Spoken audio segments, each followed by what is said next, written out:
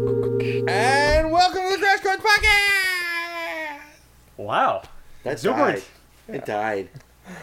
What died? It kind of died off. It's like podcast. No, it faded into awesomeness. It tipped over into another dimension. I'll Don't take be so faded into negative. awesomeness. Wow, you're being the positive Faded. one? Faded into awesomeness. That sounds like you were once something even more awesome than awesome. Or the best metal name ever. Faded into awesomeness is totally a metal band name. That's right. See, but again, it's the see, lighter they side. would have It's an like ego. You couldn't do death metal. No, it'd be like Euro metal. Like light Euro metal. Yeah. Maybe Light even Euro. industrial. Him was light Euro metal, wasn't it? Sort of. Either way, though, metal in general has the ego that I would expect them to fade Into to something awesomeness. as you know, measly as awesome. Yeah, right. It's What's so that? meek and measly. What is that? I have it. Butchered awesome death. So moving on, These are hard over the names. weekend I did sound for Raw Burlesque again. I've been working with them the last couple of months. Future guests Danger Doll and Stella Chu are the co-producers of it, who will hopefully be coming on. But before that show, I went to Kitty Nights, which is a weekly every Sunday burlesque show. This one happened to be hosted by friend of one of the hosts, and hopefully soon friend of the show, Schaefer the Dark Lord, who listens. Hello, Mr. Dark Lord. He was hosting, and he performed his two new songs, Roar and Don't. Roar, which is where he samples Roar by Katy Perry, and then Don't, which is the college... Is there College- a zip file pun in there, by any chance? Is it R No, or Dot- R? dot- W-A-R? not Roar. Okay. That would And be then the called second Dot Roar. song... You had to process that, didn't you? The second song on that two-track single that he released was Don't, which I played for you guys, which was that college classroom parody featuring Charles Stunning, who is our guest next month with her bandmate in Afterbirth Monkey. The cool thing about the live performance is he had a little spiel at the beginning, and he was holding a handful of papers for a fill in the song where when he's yelling at the class, there's the sound of throwing papers. So he actually threw papers live. I kept one. I put a picture of it on Facebook. It's actually a syllabus breakdown, and the base explanation of the course is the lyrics. That's cool. And That's then, really good. And at the top, it's got like his name, his email address, and like his contact info. And then on the bottom, it says downloads, like for the course, and it's the download link to the actual two songs because they're free. And I thought it was really clever, actually. That is. Some bands throw their underwear. He throws syllabuses. It's Syllabi. Syllabi. It's less Mr. Dark Lord and more Professor Dark Lord now. It is actually Professor Darklord. He graduated. Oh, okay. He's no longer a... With honors. Is Yeah, he with honors. Is he a TA now? No, he's a professor. Oh, legit. He went from Mr. to Professor. You're a Mr. as a TA, Yeah, and then you're a Professor. yeah. Right. When He's you're not a Dr. TA. Darklord yet. We haven't gotten there. Oh. Well, that's a shame. doctorates are so time consuming. Like, do you really need one? No, I think what was it? When did Sheldon on Big Bang Theory? When did he get his doctorate? Like 8 years old or something like that? Yeah, seriously. You're beyond that at that point. Leonard, I think it was more like 24. But Don't remember. you know, and Howard's the only one who doesn't have one. I read all this yesterday. I really had nothing to do. Apparently. But yeah, so I got to see him perform the two new songs live, which was great. I chatted with him a bit. The newest episode of his podcast, the Epic Podcast, they did a War of the Worlds spoof, which was fun. Like, they had their regular podcast, and then it would get interrupted by clips of War of the Worlds-esque stuff, culminating in the world being The destroyed. classic. He's talking about the classic Radio play. British rendition where Oh, people okay. actually thought That's there The was radio play. alien invasion. a lot more interesting. because they Yes. didn't actually explain That's this the- is a reading of a book. That's Yes. the only one I count as existing. I pretend the movie didn't happen. Which one? Yeah, All there- of them. There That's was a something that- 1950s one, but yeah, But no, it was not that good. I meant the Orson Welles original War of the Worlds. They spoofed that and did it quite well.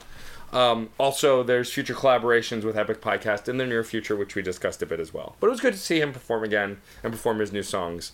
Besides that, the weekend wasn't that much more eventful for me. Musically, anyway. We'll get into some other stuff later. You got a couple minutes worth of that. I did. That was, yeah. That's perfect. Yeah. Oh, actually, there was a Rabble, burlesque rabble. performer who rapped while stripping, and That's she hard. rapped a parody. She rapped "Get Your Freak On," but instead it was called "Put Your Dick On," and she was wearing a strap on at the end. That sends mixed messages. It was actually kind of an awesome I guess, performance. I mean, well, like Her name most was- stripping. I assumed that every article of clothing was breakaway because if you're trying to take your shirt off, and She actually you have rapped- to speak through your She shirt. to she the actually microphone. she actually rapped through the bulk of the song, and she was only wearing a trench coat, pasties, and the strap on. So it wasn't a huge ordeal okay. on dress. Her name was Nikki Knickers. Well, if anyone's curious, then they have the name. So you can look it up. I don't know if she has an online presence yet because she was debuting that night. Anyway, I guess that let's just go to John. Our album of the week is his pick. As I was explaining last week, this week's choice was something that I just saw popping up left, right, and center when I was looking for an electronica album, because I was at my wit's end. I was looking in indie, I was looking in alt rock, I was looking in regular rock, I was looking in prog. I couldn't find anything that was really jumping out to me, so I made a bet to Steve a while back that I would find not just a good, not just a great, but an epic techno album. Well, I didn't find that, but I found something pretty darn good. Love, Death, and Immortality, the sophomore album of the Glitch Mob. It is a combination of electronica, glitch, which is a specific field of techno where you tend to sample computer noises, scratching, skipping, a lot of reverb, and a lot of the instruments that you would hear from, like, say, MIDI files. And this actually is a really much a dance album. That's what it is first and foremost, but a techno dance album. And yeah, that's how I got this one, and I was very happy for finding it that way. Wow, that was like at the same time. I love how both people have both of you. Well, no, have I was that just song. We're both about to, attack John for something, I'm sure. No, actually, I was about to mention Only that you, when Steve. we had Hops on episode, 77. he mentioned Glitch Mob as someone he listened to. That's right, because we were discussing... That's where it actually Vapor started City. me finding all this stuff about Glitch. The album was Vapor City by Machine Drum. And Yeah. I have a feeling that fell under Glitch Hop, come Yeah. to think of it. So I remember hearing the name through him. Well, we've come across a variety of electronic music, and it's always interesting when we get into this discussion because electronica is at the top of it. That's the umbrella category for which all these other things fall. Because, of course, anything could be electronic. You can go back to the 50s and find, like, early electronica music. But then, beyond that, it's really just what you want to listen to it for. Yeah. Do you want to dance to it? Do you want to just zone out to the complexity that is possible by a computer that obviously isn't possible by humans? And I think this really leans more toward the dancing side of that spectrum. Because, on one hand, John's goal here, I think, was to find something that was highly technical. And though this does have technical moments, it needs to be constrained within human comprehension. And not just human comprehension, but human comprehension on the dance floor. What your feet are actually able to do. Which means still, in the end, fairly steady beats. Yeah, I would agree with that. Although, I mean, I've seen different types of dancing that would indicate that dancing has evolved upon a past a basic rhythm anyway. Well, people would even argue that, going back to ballet, it was more complicated back then than for sure what most people are doing to trance, which is just fist pumping. But the thing is that one of those things that I think you're thinking of is, of course, IDM, intelligent dance music, which implies there's going to be a lot more going on there. So probably not to be played on the layman's dance floor or on the dance floor of a Sweet 16. But even so, this was supposed to fall under the category of IDM. You found that in several places. Not right, IDM, John? EDM. Oh, EDM. I misspoke that. Okay, so it is not labeled IDM anywhere. No, EDM, electric dance music. All right, that changes things a little bit. Okay. You drop the I away, it's not intelligent anymore. Well, the I'm whole not thing- saying this is not intelligent. I just think that Is it's more there- accessible. It's more accessible Than than IDM? than it lets on, perhaps. Yeah, well, I also want to ask, is there an SDM? Is there stupid dance music? Actually, that's one of the biggest discussions about the naming of IDM. IDM, intelligence dance music. Everybody hates it. Hates the name. The people who make that music, the fans, the people who hate that music. Everybody is kind of upset at that name. Because it Yeah, that makes implies that other music is stupid. Most of the Yeah, people who that's make it true. are just... And only like the real diehard fans and the diehard critics are the ones that keep referring to it as IDM. Yeah, But- there's a pretentiousness there that I Yeah. don't think is very appealing to most people. And by the way, Matt, no, there is no SDM because it would often be confused with BDSM. So Which is a whole different category. Yeah. Category. Why don't we actually get probably a into the musical record, which category, I don't too. think that John actually mentioned the name of, which is The Glitch Mob is the band. That's what I know. I said Love, Death, Immortality We by were the getting Glitch Mob. there. The sophomore album. I even remember what I said for once. Oh, I didn't, but I never do. As we were saying, this Playback is their will second. tell. This Yes. is their second album, and it starts with "Mind of the Beast." So this was a high energy intro track. It had all of the tropes and things you would expect from a trance song. No, it did not have all the tropes. I don't like the no. I'm refuting that right away. Yes, frantic intro, but did introduce a lot of things you don't find in standard trance songs. Piano I'm gonna work. say Piano work first off, he's is a right in big one thing. area. That's instrumentation. Instrumentation wise, yes, this separates itself a little Okay. bit.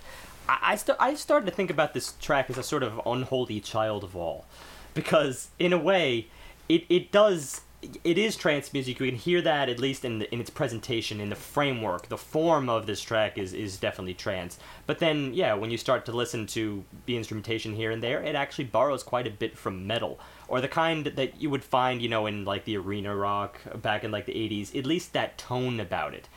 Certain things like the very heavy reverb on the synthstrument that is made to sound somewhat like a guitar. and the expose of some of the instrumentation, the way some of you get not solos but like mini solos, mini exposés of what the actual tone this instrument is doing. Yeah, little things here and there, but at the same time, I'm somewhat between this because I have to say instrumentation alone does not really take away. It depends on how you're going into it. The first thing that I was able to hone in on really was the form of the track, and that means very steady beats, slow, dramatic volume swells, these fairly simplistic but really loudly stated high register melodies, and that's common in a lot of trance. That sort of screeching, higher up melody that almost cuts through you like a knife, but at the same time, it's something to fist pump to. These are all elements of trance.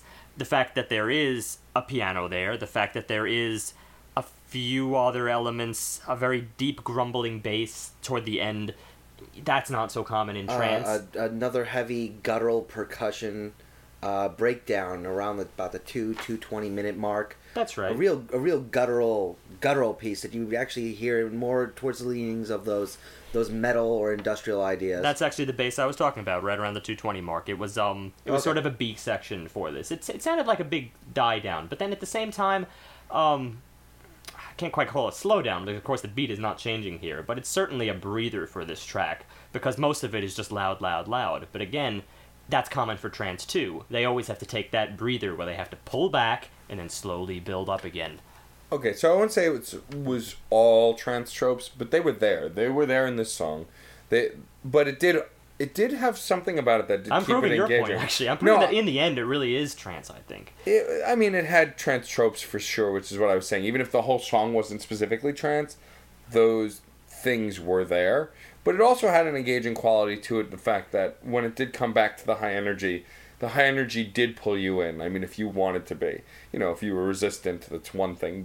But there was that energy to get consumed in if you wanted to accept it and go with it. If you just weren't having the fist pumping, then it wouldn't ensnare you, I guess is what you're saying. Well, Yes. and that whole engaging aspect, which I think is one of the biggest draws for this album as a whole for me, is the use of things like piano tones, guitar tones, Right, bass tones that are deviant from your standard We trance. get some of this later. I feel like it's not really here as far as an intro goes. I think it's more along the lines of the metal inspired things, and that is definitely Well, no, it's those little aspects. It's the deviation from the trance that really does make it much more engaging to me than your standard fare. right, tonal variances, but not form variances. Correct. Which is more or less what I was saying, is that the form was very similar to stuff I'd heard before, even though the tonal differences did stand out, especially in very specific moments. All right, well let's look at a couple of other things here.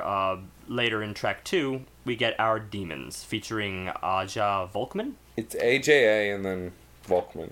So, pronounce it as you will. I was not doubting Miss the Volkman. Volkman.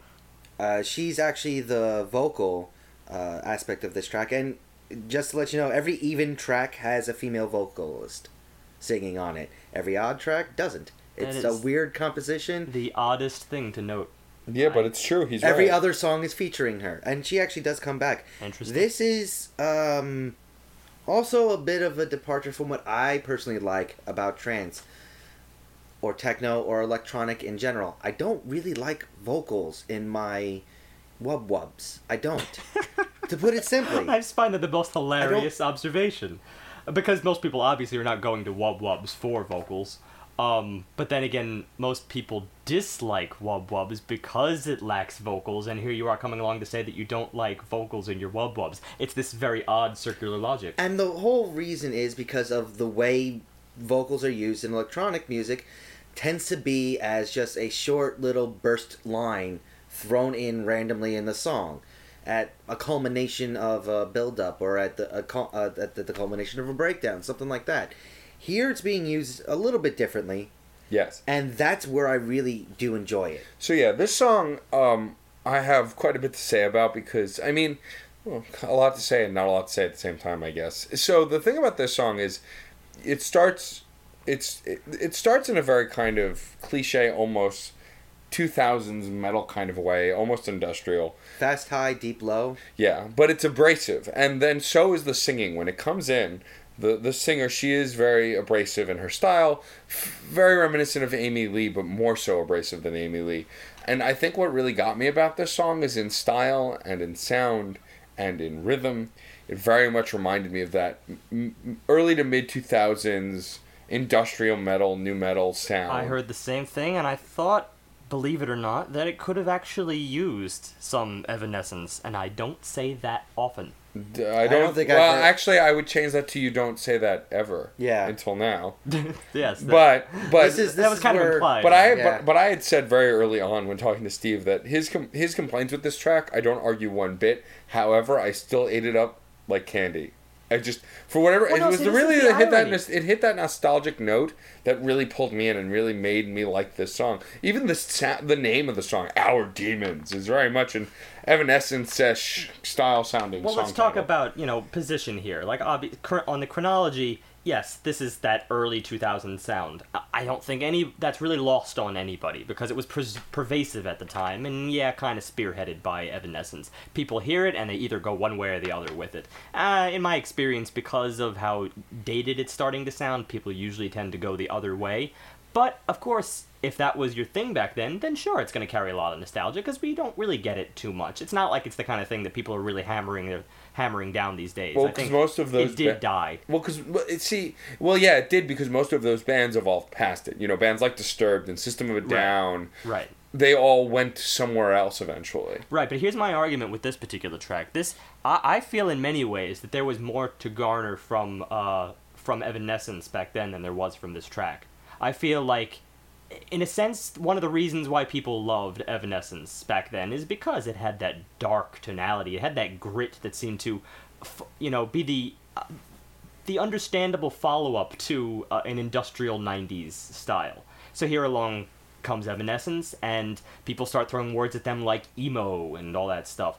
I feel like, you know what, as much as it was made fun of at times, there was something there. It did have a dark quality to it, and you know what, as long as you stick with an emotion and you go with it, then more power to you.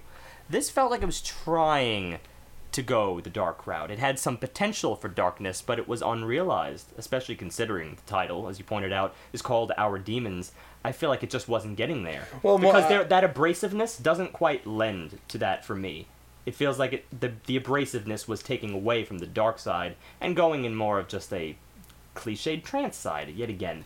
Actually, I'm gonna argue that a little, and I think it was really, what really did this for me. This track was the overuse, like the real pushing the boundaries of electronica-ing or auto-tuning her vocals, and then using that that synth chime work, that synth real hi-hat type of a work to rehumanize it. I love that duality that was going on there between the two.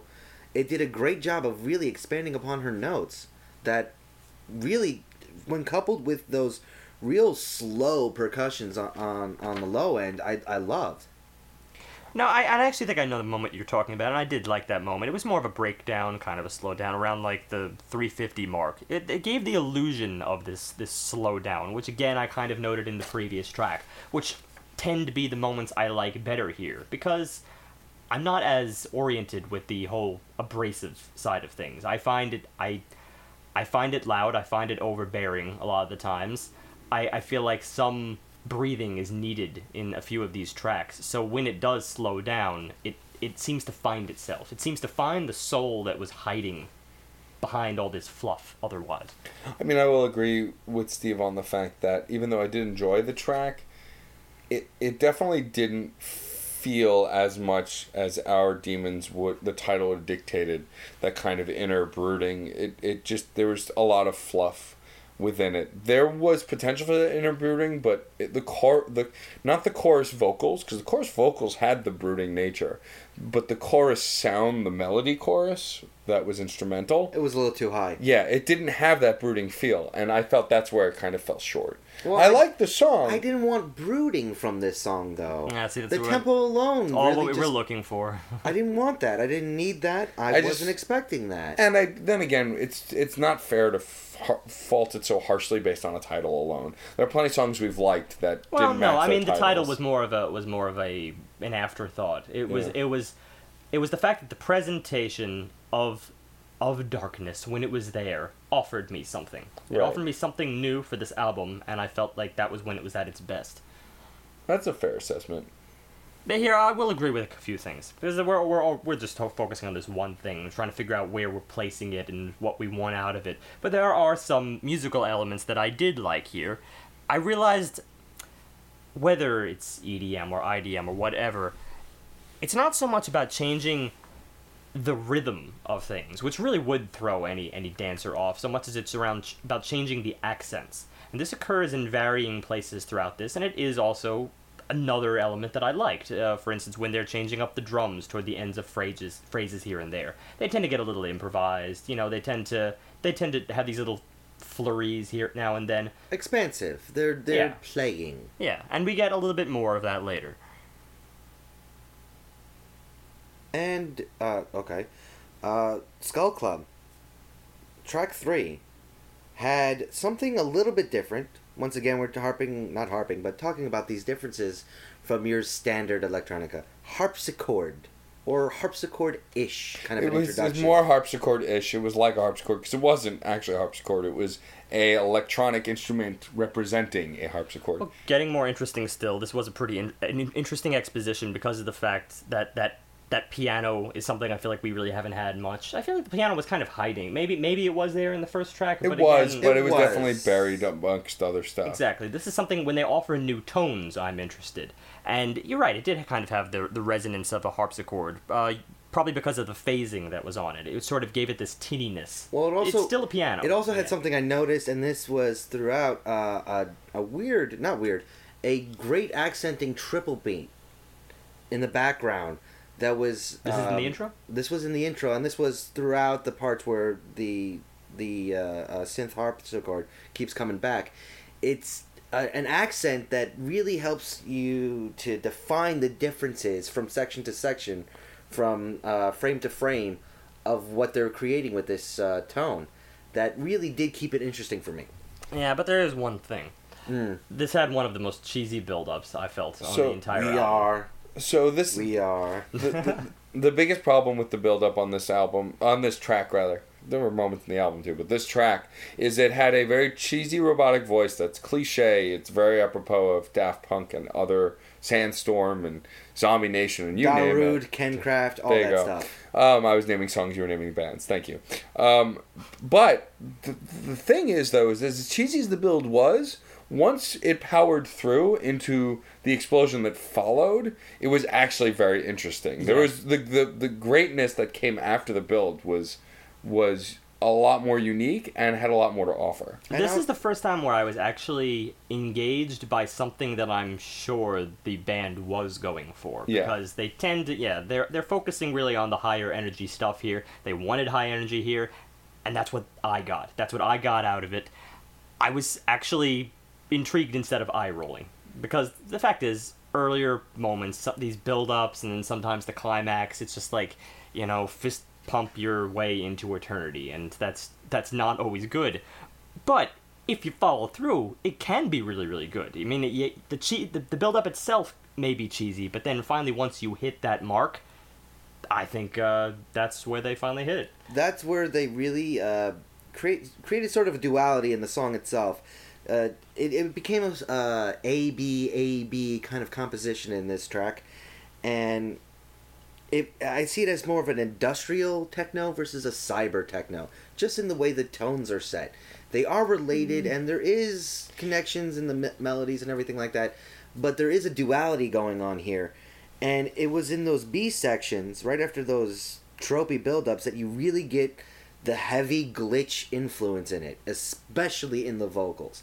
And that's something I really, really was enjoying. Little phrase work that was just halting and shattered on the edges that really give it a very airy, cyberpunkish feel.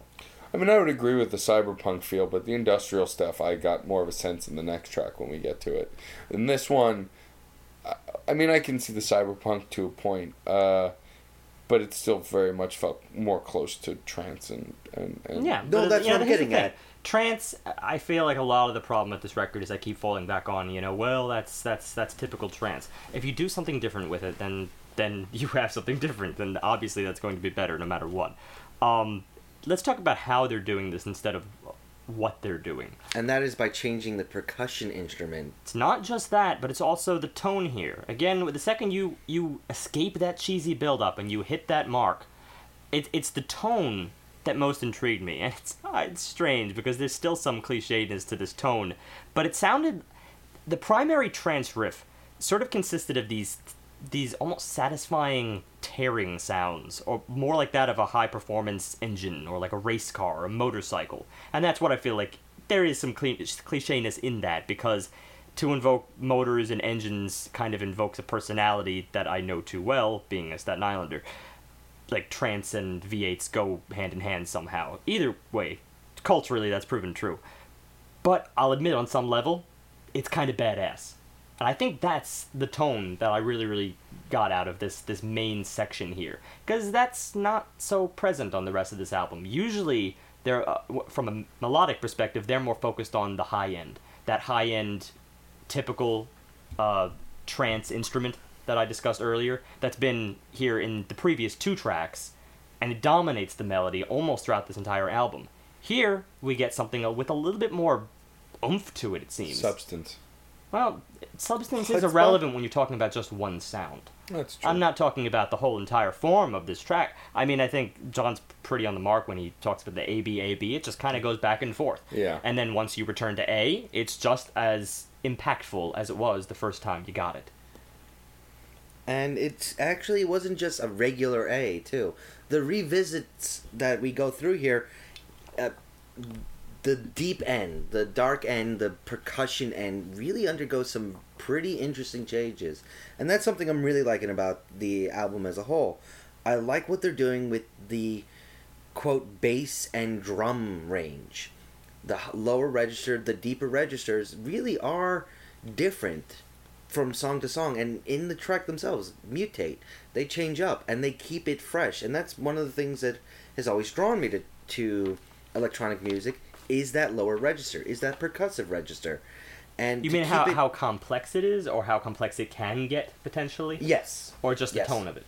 All three. In this case, it does undergo some real tonal shifts, but the complexity changes. It becomes sweeter, it becomes softer, and it goes into like a real frantic pieces. I love how they're able to play with it, yet still keep a very steady tempo. I think it's that franticness that also drew me to this. Because once all said and done, and maybe I'll retract that. Maybe it is substance in the end. Because once you fall back on these drum bits, it gives you something else to focus on. It's sort of an expanse of what I said in the previous track, where you have these drum lines that are fairly straightforward when they start. The phrases in the beginning are a lot more straightforward than how they end. When you get to the ends of these phrases, the drum machine kind of goes on steroids, and it allows you to play around with those accent marks again. When it's jerking around the accent marks, then all of a sudden it almost seems like it's falling out of tempo, even though it's really not. That's when I think their beat work is at their most interesting. It's usually at the ends of phrases where they do this. It's almost as if the drum gets a little bit improvisatory. Yeah. I can see that for sure with the drum work. Yeah. And we And get of course, it's just a beatbox, so obviously all of it is planned. But either way, I can imagine someone sitting there at the keyboard. See, it's not all. I mean, yes, it's planned to a point, but you can create a beat by improvisation. Of course. And so, I mean, part of it could have been improvisational initially, like them just messing with the beat, seeing where it went, and then laying it down after the fact. But then again, that falls into the argument that, I mean, really all composition was true. Improvisation at some point. But something tells me that after you go through the motions and are sitting there putting all these notes in the right place at a computer, at some point you had to have decided on something. Right. Well, I mean, but they could have been using a beat machine to build a beat too, and that that kind of an input device would give you more improvisation freedom than inputting the specific notes into a computer. Well, theoretically. I mean, assuming you have presets or something like that. But, this is kind of splitting hairs. Either way, the outcome was fairly successful. Would we agree? No, I'm going to go and say it was pretty damn good. I enjoyed it. I thought it was This was a nice successful. little highlight for the early part of the album for me. Well, I'm going to bring one thing back, though. I did feel that this track ran a little bit long. And that was the repetition of the A section. Yeah. Yeah, well, that's a shame, because that almost goes against what I said before when I said every single time the A section comes back, it's just as intense as it was in the beginning, but maybe that's the problem, is that it was merely just as intense. Not more intense. Yeah, this is one of those areas where I feel like it maybe could have benefited from some creative post-layering. Which usually is a cliche in it itself. Hey, just tack on more stuff, as we return to it several different times. But this time it actually probably could have used that. Instead, it kept itself somewhat interesting by being arranged in different ways each time. But even so, you still can see right through it. It's clearly just A, treated differently. A in C's clothing. Yes. Or something. Yeah, no, that's not bad. That's not a bad... yeah, sure. but going forward, we get our next featured artist song, Becoming Harmonious, featuring Metal Mother. Metal Mother. Which is another duality song. So this song is actually one of my favorite songs on the record, and Mine too. The big reason for me, though, might be different from Steve, just by guessing. The reason this is one of my favorite tracks is because of the industrial post-rock route it takes. I mean, I'm a big fan of industrial rock. I listened to a lot of it in the 2000s, along the same lines as Disturbed and all of that. There were the bands like Nine Inch Nails and Orgy and some other bands that were between nu metal and industrial that I really dug, and this had that kind of a sense. It was, in this track, the solid chorus, the industrial post-rock sound really made it feel like something that was mid-2000s that I would have really loved. So my view would be different just by you guessing, right? Not the conversation we had before the podcast at all. Correct. Of course not. It's not. It's based on theories, not fact. Of course. Well, I think one of the reasons... First, let me just tackle this intro. The beatbox with muted reverb. It's sort of akin to a dark, unforgiving city. The kind of introspectiveness that you get out of movies like Underworld or Sin City. which came out in the mid to late 2000s and featured those industrial bands I just mentioned. So we like it for the same reasons. But you're not seeing through my sarcasm at all. No, not at all. Well, that was a lot of sarcasm, because the intro I thought was actually pretty cliche, at least in terms of, no. all right, yeah, we're going to get dark now. I almost got more out of the Evanescence-esque track than I did this, until a certain point. I ate my foot the second the verses started, because they actually broke free from the joke, and they shut me right up. This tone really does take a genuinely dark turn, mostly driven by the melodies, which felt almost Sigur Rós inspired, which, you know, that goes back to like post-rock. The melodies, and part of this had to do with the fact that it has a very feminine, airy reverb to the vocals, even though the lead singer of Sigur Rós is male, but many were fooled. And then the melodies also were interesting for their brevity. They were very short, just these short little phrases that almost felt incomplete at times, which I thought really fit the mood of this track splendidly. I just loved it for the fact that we got a sweet, soft, soulful trip-hop song. Oh, you simpleton! No, with fusion of industrial music on top of it, flowing in and out of it. That's what I saw here. I'm going back and forth in this industrial thing. That's because it actually flows in and out. It's not throughout. It doesn't the whole stay song. consistently industrial. Yeah, you're right. It starts, and the core of it, the heartbeat of the song, is a trip hop idea. Is a fusion of that softer hip hop side with electronica, and as many have put it, until you can't recognize either. But it's soft, it's sweet, and everything is added to it. So yes, you do get that harsher edge of high reverb, industrial, deep, scary, all that sort of stuff, but it's softened by that original introduction throughout the whole song, and that keeps getting revisited in different ways throughout. No, that's right. It's retrospectively, I think the intro took a different turn on me. It's the kind of thing that led me to believe it was going to be something a lot more cliche than it actually turned into. And then when they returned to it, it actually fit quite well. And I mean, that's also supported by the solid chorus work too in this song. I mean, the chorus work was very strong, and that's a very big part to Metal Mother's contribution. There's several reasons why I love this chorus work. I mean, not only with the resonance of the voice itself, but as I said, those really short melodies. There's this simple chord progression going on underneath, but it actually packs quite a powerful punch. It's just sort of this minor 1, major 3, major 7/7 chord, and then a major 4. And specifically on that 7/7 chord, there's this moment where her vocals at the end of this short phrase holds the seventh of the 1 chord, right? And it holds that note, which anticipates the 7/7 chord that follows, which seems like coming from the 3, I think, is what really packed this so powerfully for me. It's this just moment in that melody that really, I think, is the soul of this song, and in many ways is the soul of the album, because I was kind of straining to find another moment throughout that really hit me in the same way on a trance album, you know. I agree with that, Mom. That was one of the most startling parts of the entire album as well. It was something that was... It's so unexpected and works so well that it's hard to see... It is unexpected because of the fact that, again, coming from trance, I'm not expecting mind-blowing melodies. I'm really not. Especially not pointed mind-blowing melodies of, such precision. This is why this is one of my favorite tracks on the album. It just, that moment alone solidified the love I had for the track to begin with. I enjoyed it as it were. Oh, so we are in sync? That's not what you said before the podcast, Matt. What? Quit.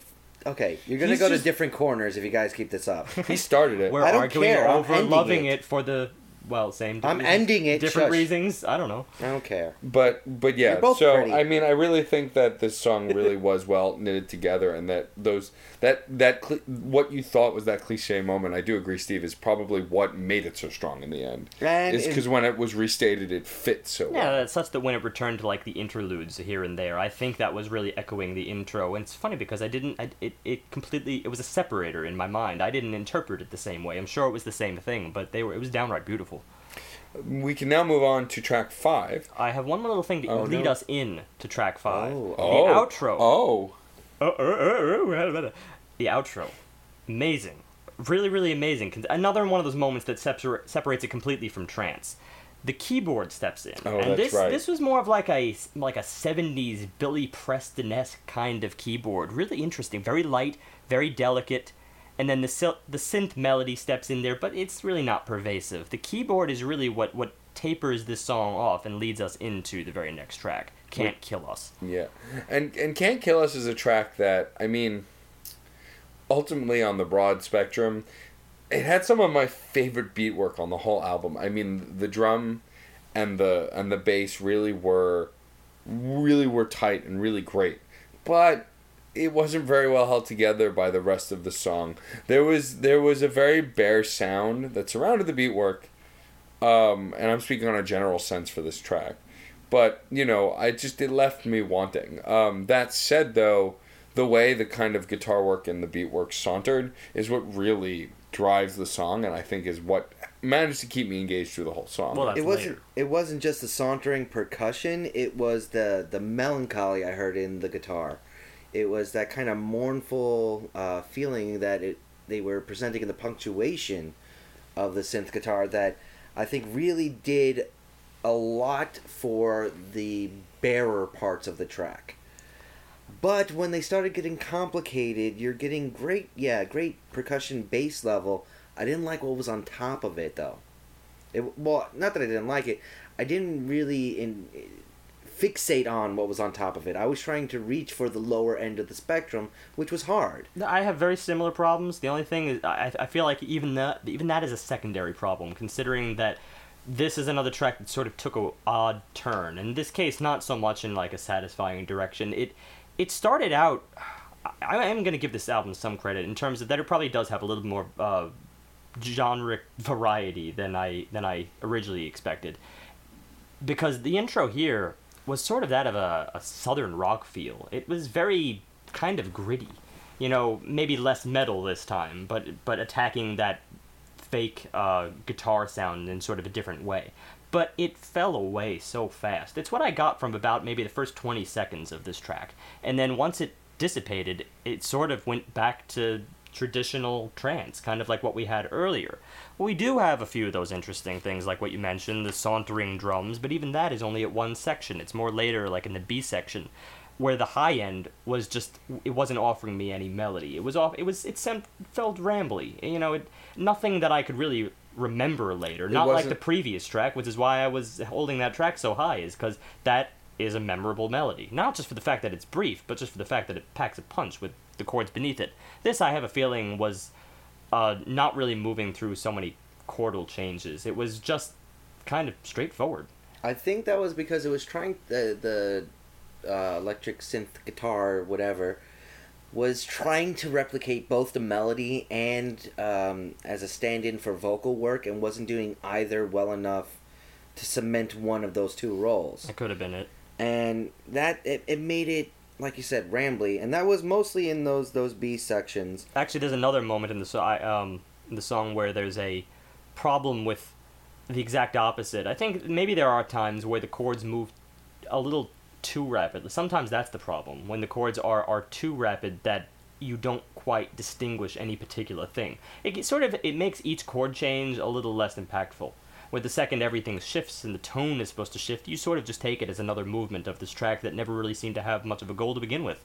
I mean, that was the problem. The second it sort of dropped that southern rock feel. Not that I was necessarily engaged in it, but it was at least different. It was at least something different, and they went back to something very familiar. Well, not yeah. just for the album, but for the genre itself. Well, yeah, and it lacked a cohesion. It very much felt rambly and just kind of meandering. It didn't really have a goal for where it was going, and that was apparent pretty much from the middle to the end. You know, and how it resolves itself too is very much just kind of like, isn't this the track where it just kind of falls apart at the end? It kind of just stops. There is a second phrase in the higher register melody, that trance melody, generic trance melody, I might as well just call it at this point, where it sort of starts to rise and get very, very high, but then that itself is the end of the melody. It's almost the only moment in this track where I felt like it was about to go somewhere, or sort of take the melody to the next logical place, or to the new section, whatever. But it just kind of ends, and then it falls back into this sort of stutter. But the stutter actually keeps it in a loop, and that's in the drum work itself.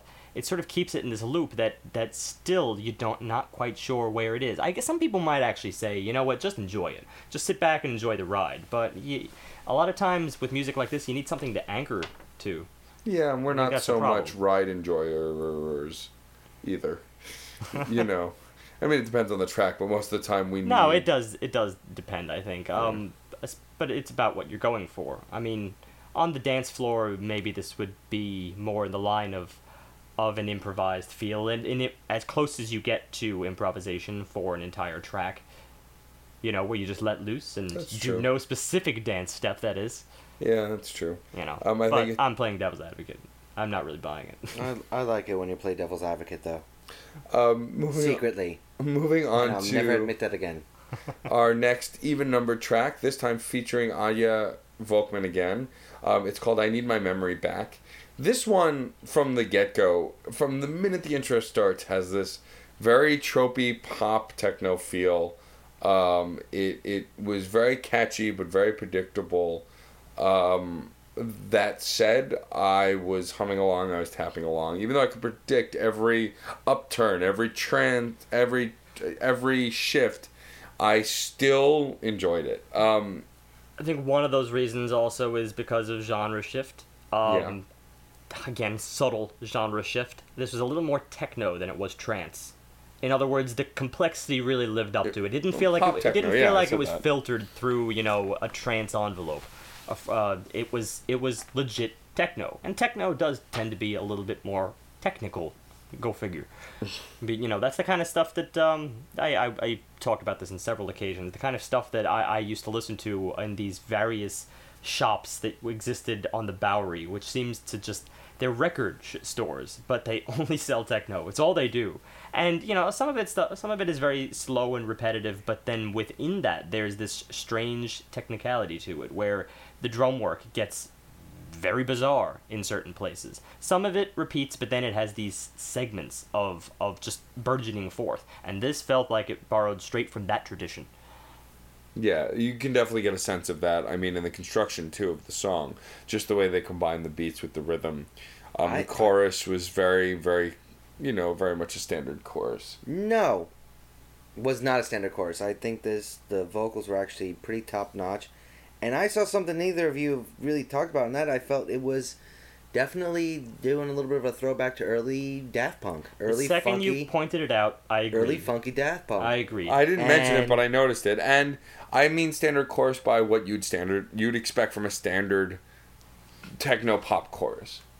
No. Yeah. I thought it was better. No, but standard. I'm saying trope-wise. It's still better. It hit all those beats that you expect from a pop techno song. It did. Whether you thought it was better than those songs or not is irrelevant. It still hit those tropey I'm a beats. little with John on this. I think the second it made a Daft Punk turn is what made this most unique. And go figure, it's the same exact reason for every other point in this album where I've noted that the track, that it was being unique, that it was separating itself from the framework of the album. And it's usually when they choose a melodic instrument, a melodic line that is different from that same generic trance instrument, synthstrument, let's just call it, that I've been describing thus far. For this, it almost sounded like a flute. It was like kind of a muffled flute, obviously an electronic flute, but it was something different. That's not like what we've had so far, and that's what made it sound sort of Daft Punky, because they frequented that instrument. It sounded like at any moment they were about to break out with their signature vocalization. Okay, so then not standard, but definitely a familiar Daft Punk sound. Yes, we'll say familiar. It's familiar. Definitely familiar. For but Daft Punk, yeah. I just couldn't use that word. That's why I was arguing it. And I know that... Maybe it's because that's why Daft Punk got popular. Yeah. You know, Daft Punk got popular because they were different. They used different instruments, different sounds. So, yeah, I can kind of defend this on the fact that maybe they're copying Daft Punk, but that's their benefit. And they're at least paying homage to... While it was really familiar in the builds, the rebuilds, the breakdowns, that doesn't mean they weren't really very well done. I think that a lot of thought went into a lot of this, especially into the build layering, the re-energizing. yeah, you knew exactly how it was going to happen and when it was going to happen, but still the tone choices, the shifts that they were putting in there were just, for me, just doing a great job.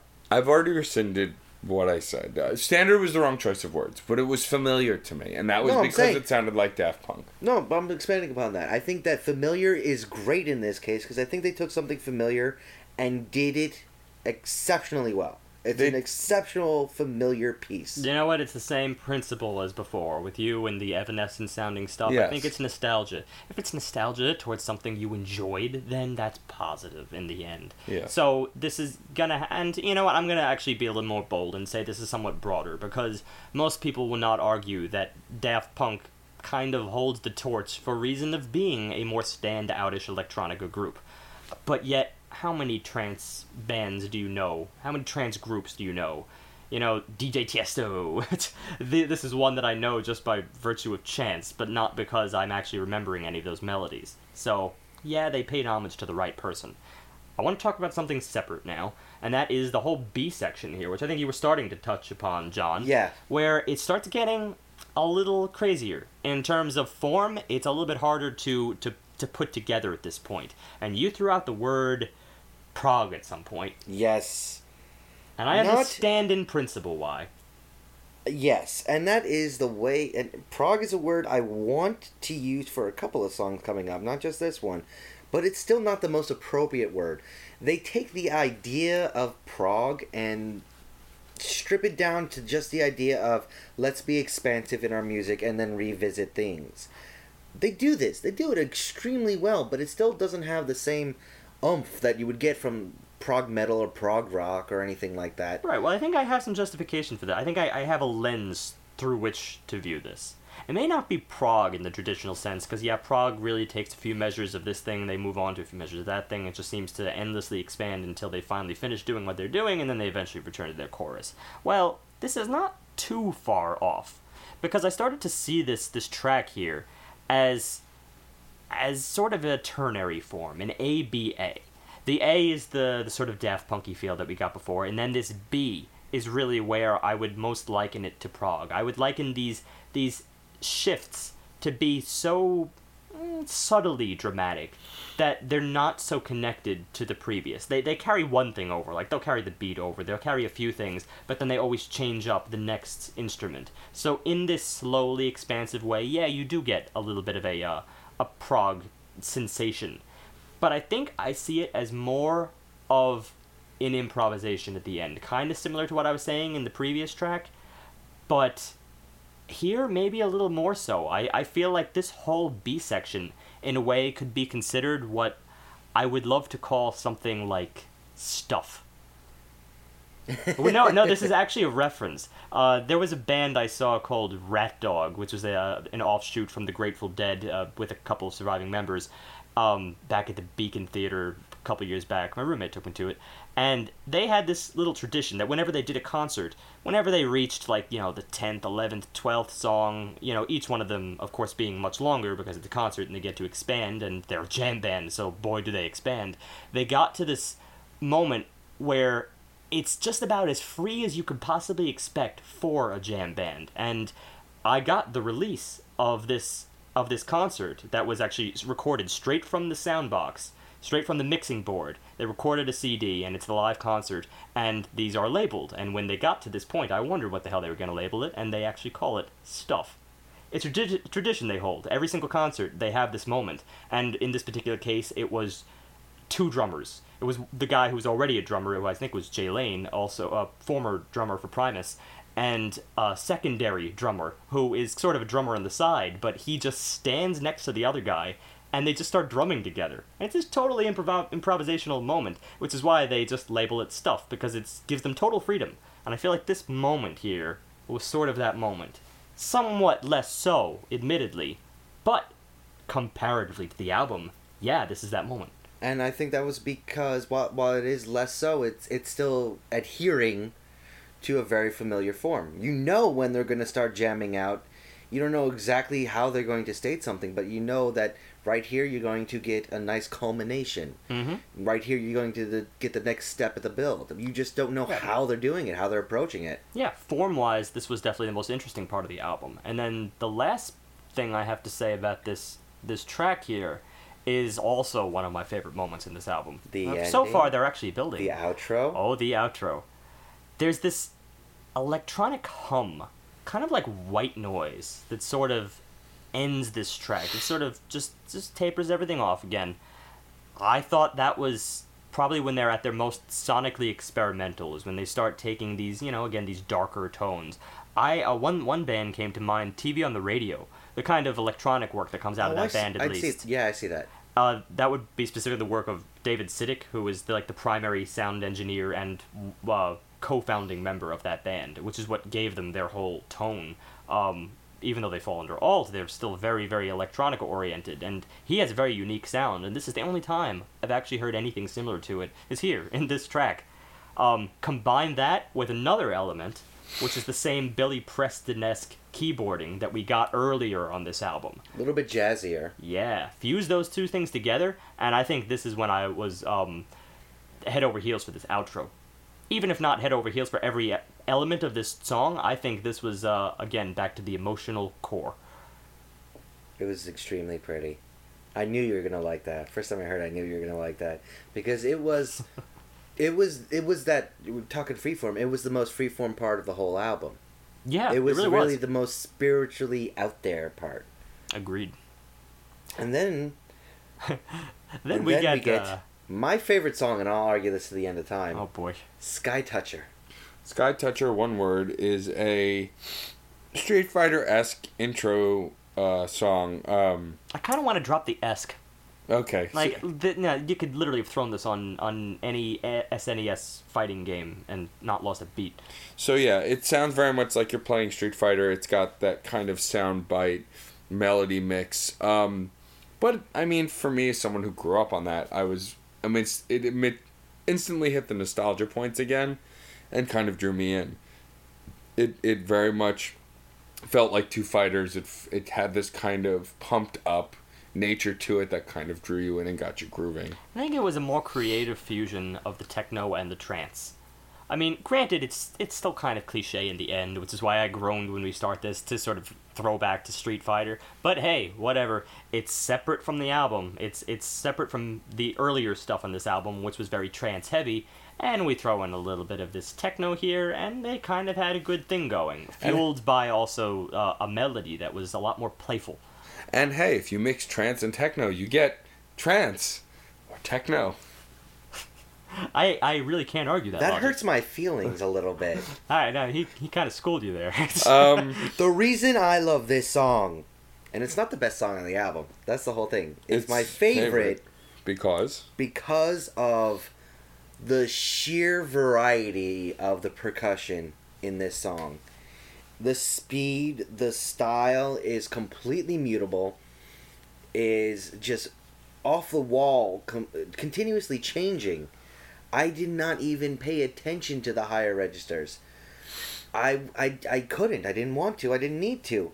It was the deep tones, and like I said before, it's something I love about trance and techno. It was those deep, rumbly drums and bass work that's going on there that is it's so much fun for me. But I love what was going on. I argue that's not indicative of trance, because trance doesn't tend to focus on the bass too much, unless it's just a very steady wub. But beyond that, I'm not really seeing much more in most. Alright, yeah, alright. Techno dubstep. Alright. There is a heavier bass in this separate section. I and love yes, what they do with that. That was interesting. And because of the variety of what's going on here, it really, to me, showcased all the things that they do with their synth drums. And I loved every little bit of it. Yeah, you're right. I will give this two major points. The first is that percussion. It gets very developmental later on. Even if it is just the percussion that's developing. That's another part where I want to, but can't use the word prog. Yeah, no, I'll go for it, because it's just like in earlier moments. The percussion is really the most experimental here. And then the other big thing is that melody. Even if it is just sort of the same generic trance instrument, it's I don't know. It's playful here. Yeah, there's something about that this playful melody that really draws you in. It just it this was track very in particular. yeah. It's very engaging. There's a lot of slides I noticed, a little glissandi here and there, where it just sort of like bends upward, bends downward. It kind of quivers in little moments. It was interesting for that reason. Something to take away. Yes, definitely.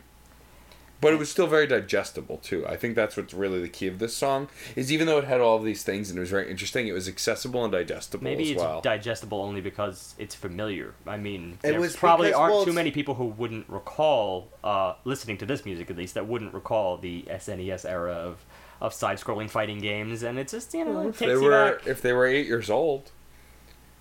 Well, okay, fair enough. Well, but it's. I think an 8-year-old isn't the first person I would recommend this album to. That's true. it was the melody itself, because it was so light and airy and out of the way. I think that's what kept the familiarity, because it's familiar. It for me, it was able to become the actual backdrop for the song. Yeah, that's fair enough. Which also gave it a very positive tone in the end. I mean, there's that victory feel that that's just... Okay, they didn't do the Final Fantasy fanfare, but you almost expected it. No, they didn't. But it definitely gets you pumped. It keeps you excited to play the game. Honestly, I feel like they should just submit this to some sort of retro game developer. I wouldn't be surprised if they have. There you go. It doesn't have to be retro. I know a few that would do the same exact thing. Yeah, well, nowadays. that's true. That'd be odd though. Fly by Night Only, featuring Yaros. Yeah. R. Interesting. Would you say what nationality would you even say that is with AAR? I wouldn't dare try to figure it out. honestly. Well, considering the individuals go by the handles of Buretu, Edit with a capital IT at the end, and Ua, Oh, the names of the band members that's their handles. I would assume that Yaros is a handle as in well. this case. Okay. Well, Interesting. so Fly By Night Only is, I mean, the first standout thing you really get about this track is the beautiful kind of melodic tone that it's going for. Even though it's fast. It's very fast. I actually think the speed is one of the reasons why the first thing that leapt out to me is sort of an Asian-influenced, maybe a J-pop-influenced style. I'm not saying that, with all my heart, but a little. I kind of almost expected this to fall in some kind of anime. We were actually going back and forth trying to describe what part of the Asian visual and audio media it's part of. Or at times I was thinking, well, Chow Yun-fat should be in this, or maybe Jackie Chan, or maybe Evangelion. I couldn't pin it down. It was all these little aspects of media. It felt a little kawaii, wouldn't you say? Yeah, it was a little kawaii, but for me the issue I did have issue with it, and that was it really just had a very classical electronic progression that in this case I didn't feel did it any good. No, yeah, I feel like this is kind of a low point for the end. I mean, granted, again, you're introduced to a backdrop that is a little bit of a. I feel like they have this tendency to dip into other genres, but they never really go full force. And I know this sounds very ironic considering last week's discussion about an album that we were kind of half criticizing for jumping around. Well, sometimes we were glorifying it, but of course we had a big argument over it. Here I feel like there's less of an argument. This band tends to dip their toes into various genres, but in the end it all falls under trance, which still means I guess they kind of know who they are, but it's tough at times to sort of give this album a soul of its own. It almost is the same problem that I had, at least, with last week's. Yeah, but it did feel more natural when it jumped around, I felt like, this week. You kind of expected it to. That's only because trance is the kind of thing that you can't escape from. It's in trance, front to back, really. Yeah, but isn't that, but that's what we're listening to here, is trance, so I suppose there's got to be some forgiveness for it. Trance is only a single element involved here. I mean, in this song in particular, it still had a lot of the glitch elements with the scratching, the skipping, and the use in the vocals. There's still things going on here. This is I think I just dance. wanted a... EDM and trance are not as synonymous as you're using them. Alright, that's fair. But maybe that's simply by virtue of I don't know as much. Yeah. I know a little bit more trance than I do EDM. EDM is something that is a word that almost evades almost Definition evades, for you? yeah, a little bit. Electronic dance music. I mean, most dance music these days is electronic, so the definition is a little odd for me, I guess. But I felt like this album, at least at this stage, maybe the dip over into Asian sounding stuff sort of pushed me in that direction. I feel like maybe this band sort of needed a trance personality, if that makes sense. Sure, they're in trance, and that's not a bad thing. I think that they do good with it. I mean, granted, I was more invested in more of the darker sounding tones from the beginning, but that's neither here nor there. If there was more of a personality behind the rest of it, I would be more invested at this stage. Okay.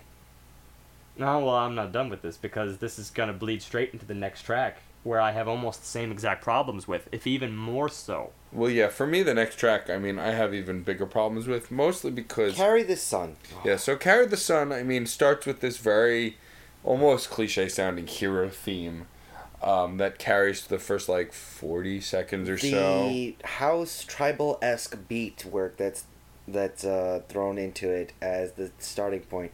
Now, here's the thing. We're getting away Describe from... me, house. Can you do this? More tribal than trance. EDM, okay. All Brief right. history lesson. EDM encompasses everything that is house music, club music, trance, techno, a few other minor ones like dubstep. Well, not minor, but dubstep, hardcore, and a few more that are escaping me right now. It's any sort of music that you're meant to dance to. So while you've been seeing a lot of trance, there are a couple of songs here that you just can't say trance with. And this is one of them. This is house more than trance. This is because of that dun dun dun dun dun dun dun dun. It's kind of familiar okay. with what you would expect, like System or Disturbed, like we were talking about before. That actually makes perfect sense, considering this track. Alright, which actually, almost inspires me to take away my previous comment, because then really this is doing the exact same thing. I thought it was doing less. I took this track initially to be more of a generic trance, but actually now that you've pointed that out, that is a significant difference. That says that this track is yet another personification of EDM. Personification, more of the core trance dipping its toes into another related genre. Yes. Now, the biggest, that it still does less, though. The problem is, this song still does Alright. less. So That's I'm not because imagining this. No, it samples from the previous 8 tracks. This- Blatantly. See, that's at what I had points. initially thought. No, it's It not does. just. It's not just because. Okay, track by track, we can say they do have distinct features. The distinct features of "Carry the Sun" have already been presented to us. Yeah. Like the harpsichord. I was kind of upset that harpsichord piano was back. The original beat work and higher register that was in Mind of the Beast. I mean, this is not unique in any way. This is a sampling of the previous track. This song is a regurgitation, and the biggest problem with it is it's not the last track. I'm glad we got the last track because it's gorgeous, but this song would have served a stronger purpose if it was the final track, because at least it would be a conclusion, almost a summary. But it would have been I a poor disagree with that, summary. because that would have been... It's insanely weak. I mean, alright, I see what your point is here, and I'm not saying I would have been satisfied with that. I'm saying structurally it would have served a better purpose than being the second to last song. As the second to last song, I does actually actually feel like the penultimate... I'm going to defend it on that reason alone. The penultimate track, if you're going to have an album of this style, where you have all these dipping toes into various things, but you do have a core essence, as it were, then you state it early in the album, as they did, and then I think the place to do that is the penultimate, not the final. Not the final track. The final track is where you leave your audience on something that is a little bit more original, more unique, which the final track certainly is. So I'm not defending this track because it's still it's stale. My issue is that I think the core essence of this album is weak, which means that structurally them placing this here is correct, but it's still weak. Because if it wasn't really that engaging in the beginning, it's really not that engaging here. I'm just saying that structurally they were doing the best with what they had. Right. With the written material, this was actually I don't have any issue with track placement. Okay. It's such a minor point because the track still is weak. period, regardless of structure. This is my devil's advocate. Yeah. But moving on to the final track of the album, Beauty of the Unhidden Heart. Now, first of all, because I've been actually trying to focus more on the emotionality of title naming as well, because I feel like you can say a lot from a title. Not that every track always fits its title, but this one certainly did. That is a really nice title. It's beautiful. Beauty of the Unhidden Heart. The idea of alliteration in there? Well, and also the idea of wearing your heart on your sleeve, your unhidden heart. This is my heart for the world to see, and it conveys that not only in the title but in the structure. This song is featuring Sister Crayon, another female vocalist, and I mean, from the moment it starts, it's heartfelt, it's passionate. You get this loving and longing feeling. It's even, once the beat kicks in, got this sensual vibe. It'd be impossible to talk about this song and not talk about this kind of sensual nature. I can easily see a grinding, swaying dance style to this song, because it gives way to that. And it's in this tribal kind of heartbeat kind of sound that it conveys. I'd subtract the grinding. Yes. Okay, the swaying though, but close dancing, not grinding, but very close. Yes. Fluid Sensual, body no, movement. it's a slow dance. Yeah. It is in fact a slow dance, and that comes across. The really unique aspect of this song is the once again a duality, which we haven't really visited in a while. The alternating words are so hard at times. The alternating between electronic and acoustic. It's Actually, not true acoustic. No, it's not. It's not true acoustic, but it is not It's an a imitation computer acoustic. synth. Yeah. It's a much more true to the original source material type of a feel, and It's they an sound. illusion in the end. It's still Yeah. an illusion. But no, I see what you're saying. They're I actually think- going for realistic instruments, physical instrument sounds. I believe in this particular case it was the harp.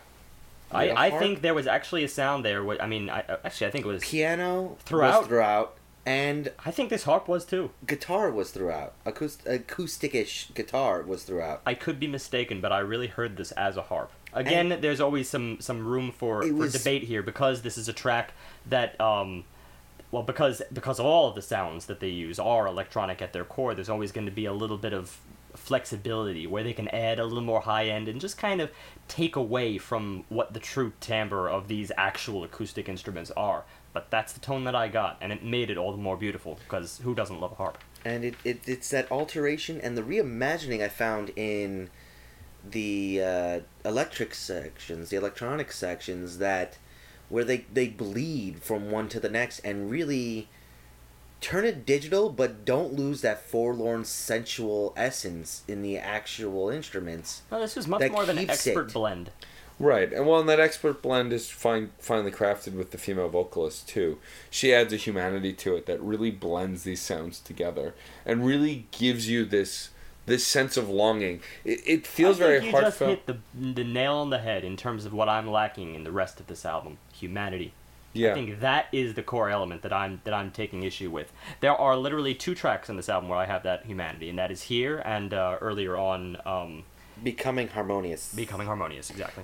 And I mean, but what John had pointed out to me actually is emotionally on this track, it felt very heartfelt and passionate until the female vocalist kicked in. Then you got this sense of love and longing too. It's not just love and being in love, but also this longing. Being apart is tough as well, and you get a sense of that distance too. Even when she auto-tunes. Yeah, even Which with is, autotune. like, that's difficult to pull off. Right, but that autotune is also a perfect blend of that humanity and technology too. It really blends and bleeds it together. That autotuning of the voice. And that's something I can't- actually yeah. really enjoy about this band. I love how they just take 2 ideas or 3 ideas and try to make it work. Regardless of whether it will work or not. They at least are attempting fusions throughout this whole album. You know, they're attempting fusions, but the funny thing, I feel like they're doing it in such a subtle, careful, safe way that I couldn't even come close to calling this album experimental. No, I would never say that. me neither. It's way too safe for that. They're too many safe It feels moments. like these are almost the kinds of things that come naturally when you're trying to make trance more interesting. I would say, though, between the outros and intros on some of the tracks, the moments in some of the tracks, and then this final track, like last week's album, I'd be really interested to see what their next album is going to be. This is only their sophomore album, and they do some really interesting stuff on here. So I think they're still finding their perfect niche, and I think it'd be interesting to see where it goes from here. They do. They got rhythm, and they got the power to reach out when they want to. And I will also play devil's advocate with myself for saying that this, I don't think the emotional core is really what's at most important here. I think the dance music is what's most important, and some of those tracks that I thought were forgettable, maybe it's okay that they are, because we had this discussion back not too long ago, episode 89, with Pharrell Williams' album. His album was dance music at its core, and that's really what it boils down to in the end, is can you dance to it? Will it keep you engaged on the dance floor? And probably this will even keep you a little more engaged maybe than some of that stuff on Pharrell Williams' album, but it's just that he offered a little more, and he wasn't confined to the niche of any particular niche other than his own. Here, this still does seem to be a little confined. I guess I'm doing the outro. I'm in my wrap-up at this point. You sure? I've kind of already done it, in a way. I think this album is actually very similar to Beck's album back in 84, episode 84 in this regard, Morning Phase. I recall the issue with that album was that the opening track, Morning, was utterly gorgeous and led me to believe I was going to get awash with feels for the rest of the album. Now, granted, this didn't happen quite so the same. It started off very cliche, but I find at the end of the game, the end of the Beck album, the end of this album, that there's one, maybe two tracks that really give me the same level of feels. The rest just struggles. It struggles to have a place. I'm not being anti-trance or anti-dance, but even that region, even that area, that genre needs to have a soul at some point. That's, I think, the challenge that they're faced with. So, yeah, I gotta give it kind of similar to Beck. Maybe I rated Beck's a little higher because of the overall presentation of otherwise good tracks. I need to give this around the realm of 3.25. So a little bit above average, but not much. Yeah. I just want to say it's a personal victory for me as a human that I got Steve to say not once but twice feels unironically. You know, when you have guests called Head Over Feels, you kind of have to embrace. Literally embrace. Yeah, well, because, especially considering how popular they've become, they're kind of leading the way as far as pop culture goes. So, yeah, I mean, Steve kind of hit for me. Me and Steve were kind of on the same page with this record mostly. I think I might have enjoyed it more than him, but as far as presentation and composition and construction, I hit a lot of similar points with Steve. The only reason it rates higher for me is pure nostalgia. The two tracks that really were harder on Steve musically, I was willing to ignore blissfully because I was just like, yeah. Like, I really grooved with it. And it's a base primal level, but honestly and truthfully, we've rated on that before. I mean, we've admitted to our ratings being influenced by pure enjoyment as well. And if we can really get something out of a record, I mean, at the core, that's a big part of it too. You know, at least for my rating system, for sure. I mean, emotionally, there wasn't a ton on this record. You know, there were moments of it, pockets of it, but the truest, strongest, most emotional song was the final track. And I loved it. I mean, that's a song that I will listen to over and over again. I've already added it to a playlist. So, you know, that one had impact. But I will agree with what Steve said about last week's band for this band, is this album makes me intrigued for what they'll do next.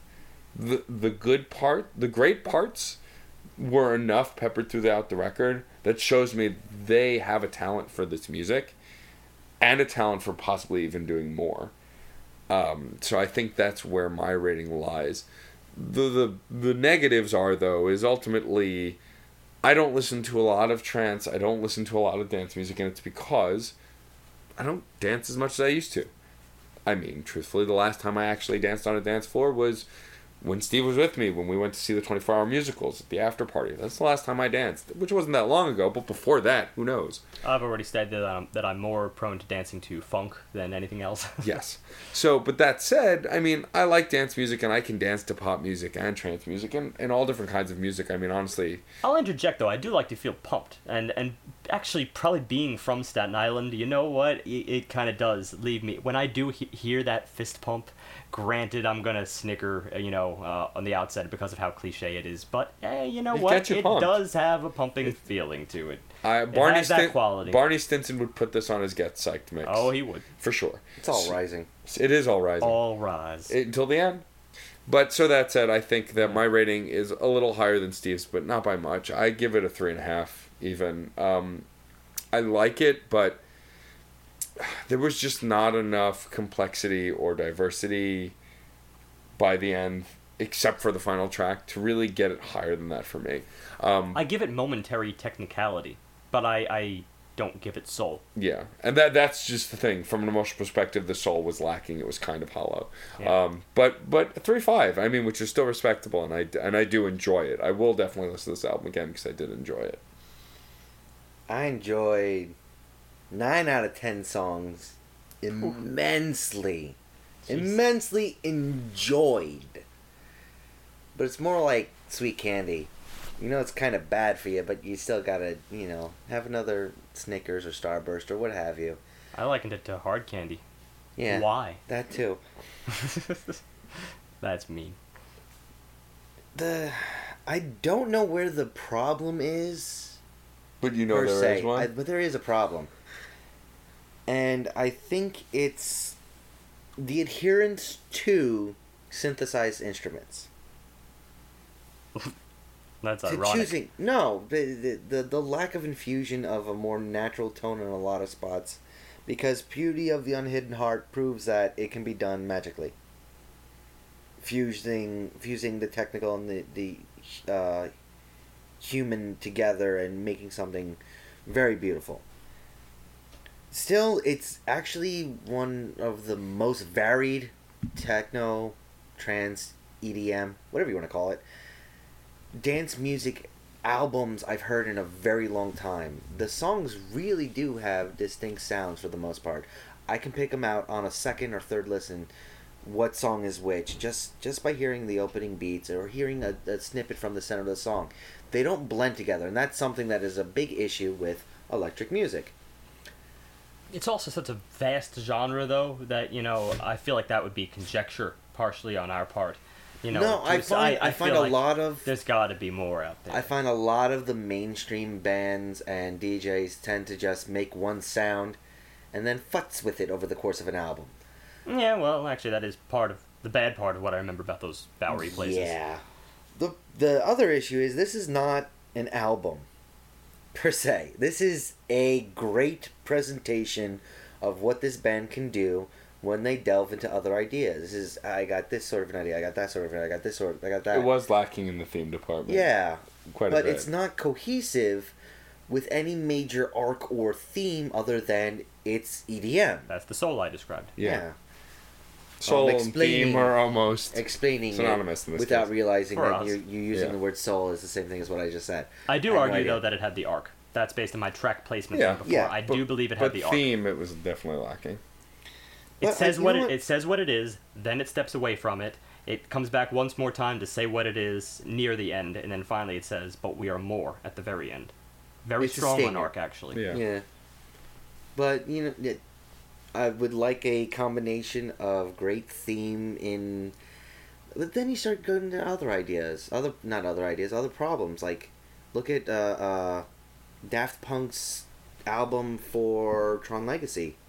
Great theme, great arc, but the songs lose some of the cohesion when you take them out of the actual album because they were meant to be placed together so specifically. So, I mean, you got multiple problems and sort of an idea when you're talking electronica. Anyway, wrapping up. This song, I love this album because it's so much enjoyment for me, but it doesn't have all the technical chops it needs to really bring it up. Still, it's a 3.75. It's a really great album for me. I don't expect 5-star from electronica. I would love to hear it, but I don't expect it. Maybe that's just conceited for me.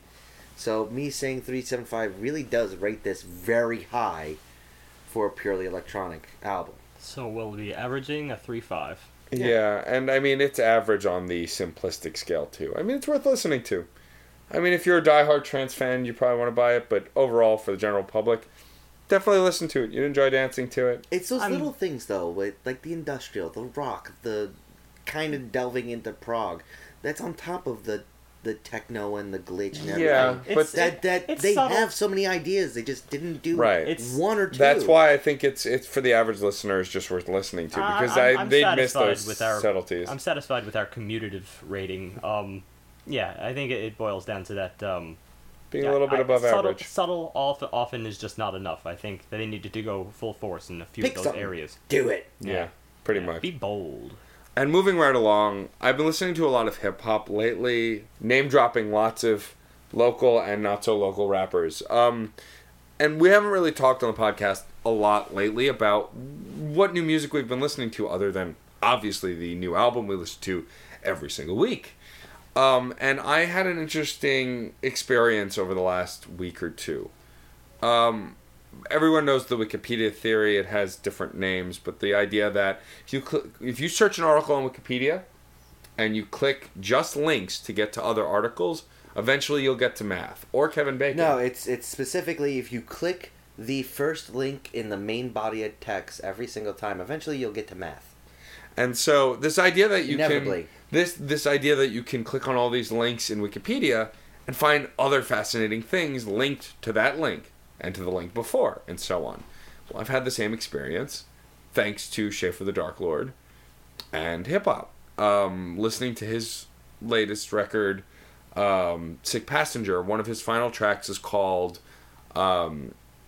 Intervention, I believe is the name of the track. And it's essentially exactly how it sounds, a rap intervention, where it's from the perspective of Schaefer and like 5 or 6 rappers intervening. Cool Z, Dr. Awkward, Adam Warrock, MC Frontalot, Jesse Dangerously. Some of these rappers I knew already. Some of them I didn't. So I clicked through, because on Spotify, when it has the featured, it links those rappers. So I clicked on Dr. Awkward, who has quite a number of albums. His newest one, Blank Pages, I'd never heard. I know he did a song with Schaefer the Dark Lord on that record. So I listened to that track first and fell head over heels for it. Listened to that. Then through that, I noticed that, I don't know if it was him or a different rapper, did a song with Kabuto the Python, so I clicked through to that, which led me to another rapper named Beefy, who just released a 6-song EP that's Netflix-themed that I just downloaded, that you should go buy on his Bandcamp, and so on and so forth. And so I went down the rabbit hole so far just on hip-hop, and I'm sure I can do it with other artists too. And it was kind of it was very interesting and really awesome, because I found these other bands who had new records out, or new-ish records, that I really liked. One might say you discovered the internet. Yeah, pretty much. It's that idea that you can jump through on the internet, but through Spotify. I would hate to see who your guide is. But it was cool to discover all these bands just by clicking from one link to another, not having to go anywhere else except in Spotify. There was one thing outside of all of this hip-hop, though, that I did discover this week as well. Jack White has a new solo record coming out just under his name, Jack White, and the new single and title track of the album, which I'm not remembering now, is on Spotify, which I listened to and was great. It was 4 minutes of awesome, which you would expect from Jack White. So I'm probably going to pick that album when it comes out. I'm calling it now. No one can argue it's on the air. I'm doing that record. Not disputing you. So that's been the two big musical things for me. And it was interesting to kind of correlate it to this thing on Spotify I hadn't thought to do until this week. Well, it's interesting. I mean, you are describing the facets of the internet. The rabbit hole, yeah. Yeah, I had one of those too recently. It's this actually is very close to something that I've described before.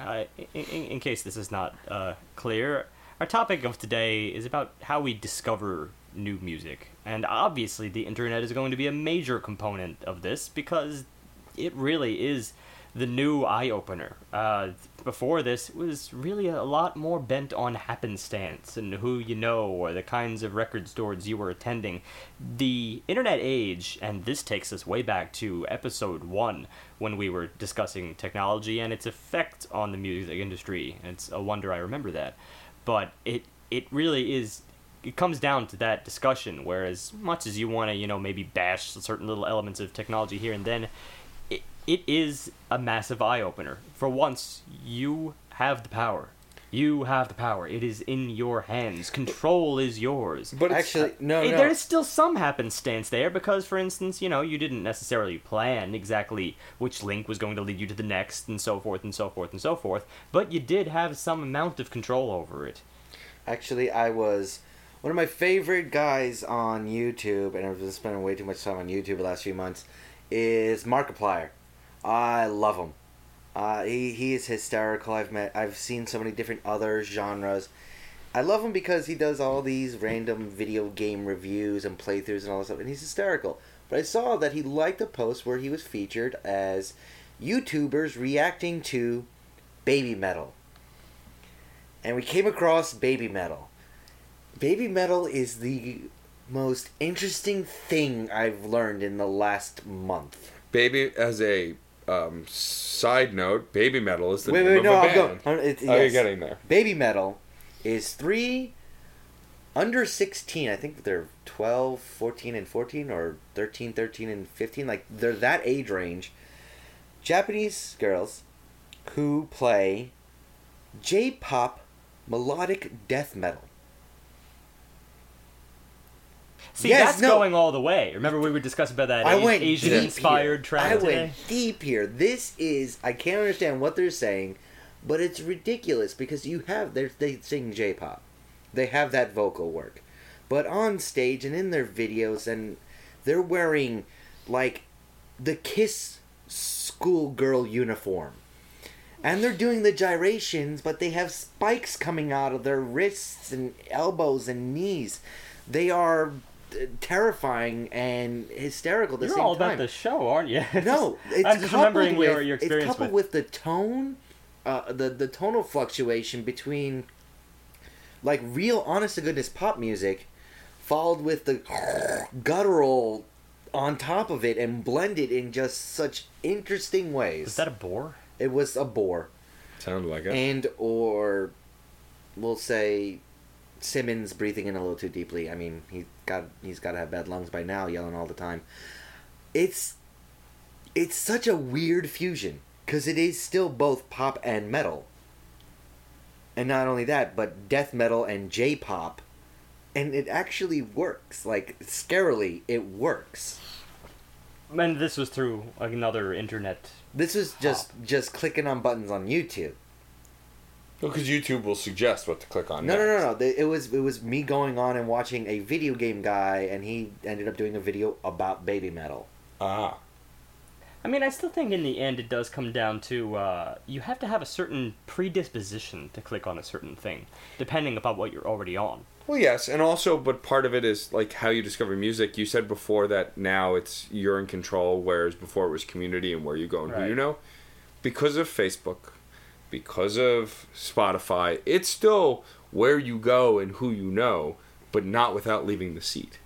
It's still like I mean, a ton of my music recommendations come from Facebook. In fact, one of the recommendations that's on the Facebook page for Crash Chords is actually something called Mouth Sounds, which is created, I can't remember it's Neil something, I can't remember Neil's last name, but he is the guy who did Powder Puppet Pals. He's in the band Lemon Demon. He has a new mashup album where he takes all existing works. It's all stuff that he didn't make, but mashes it together to make it its own unique sound.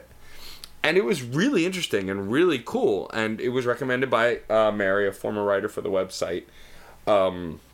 Posted it on my wall on Facebook, and I thought it was worth sharing on the Facebook page, and that's who I know. Neil Cicierega, Cicerega? Cicerega.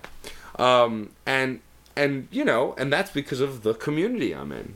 They recommend stuff. I like it. I share it around. Yeah, well, obviously it started with community was your own group, group of friends, and that was your community. And I still think I'm a little more traditional in that sense, that it will still probably mean a little more to me in the end if I receive a band recommendation, from a friend Sure. or from... That's where I've gotten a huge amount of my music. But it's true that based off of that, because...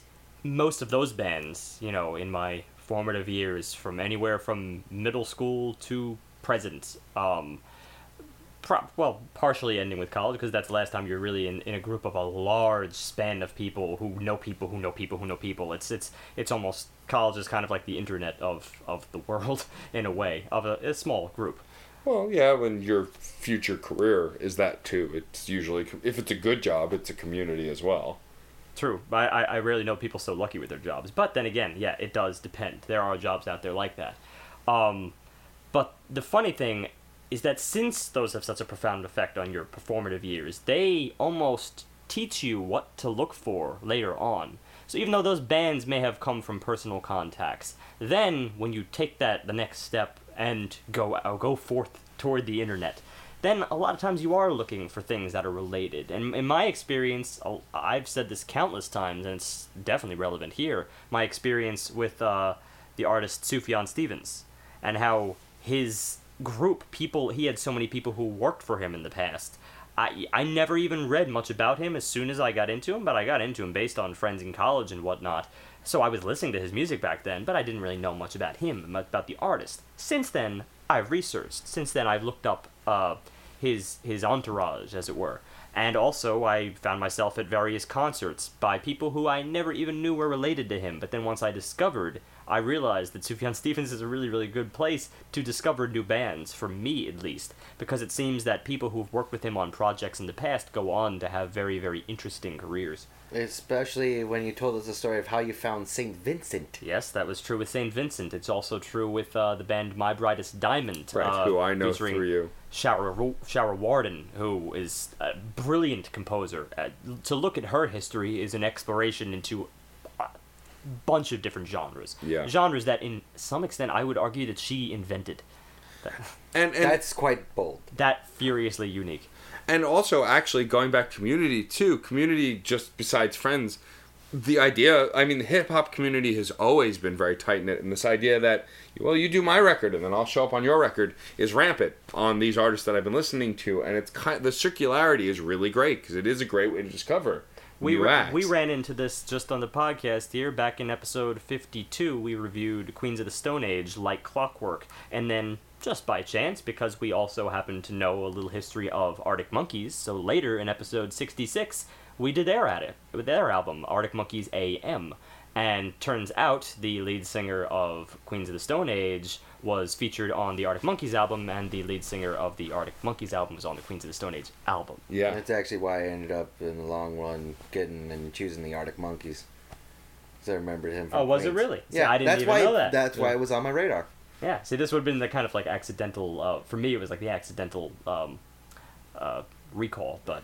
Sure. I was like, Arctic and also, Monkeys still around. Honestly, another way I've really grasped new bands is still the good old-fashioned way.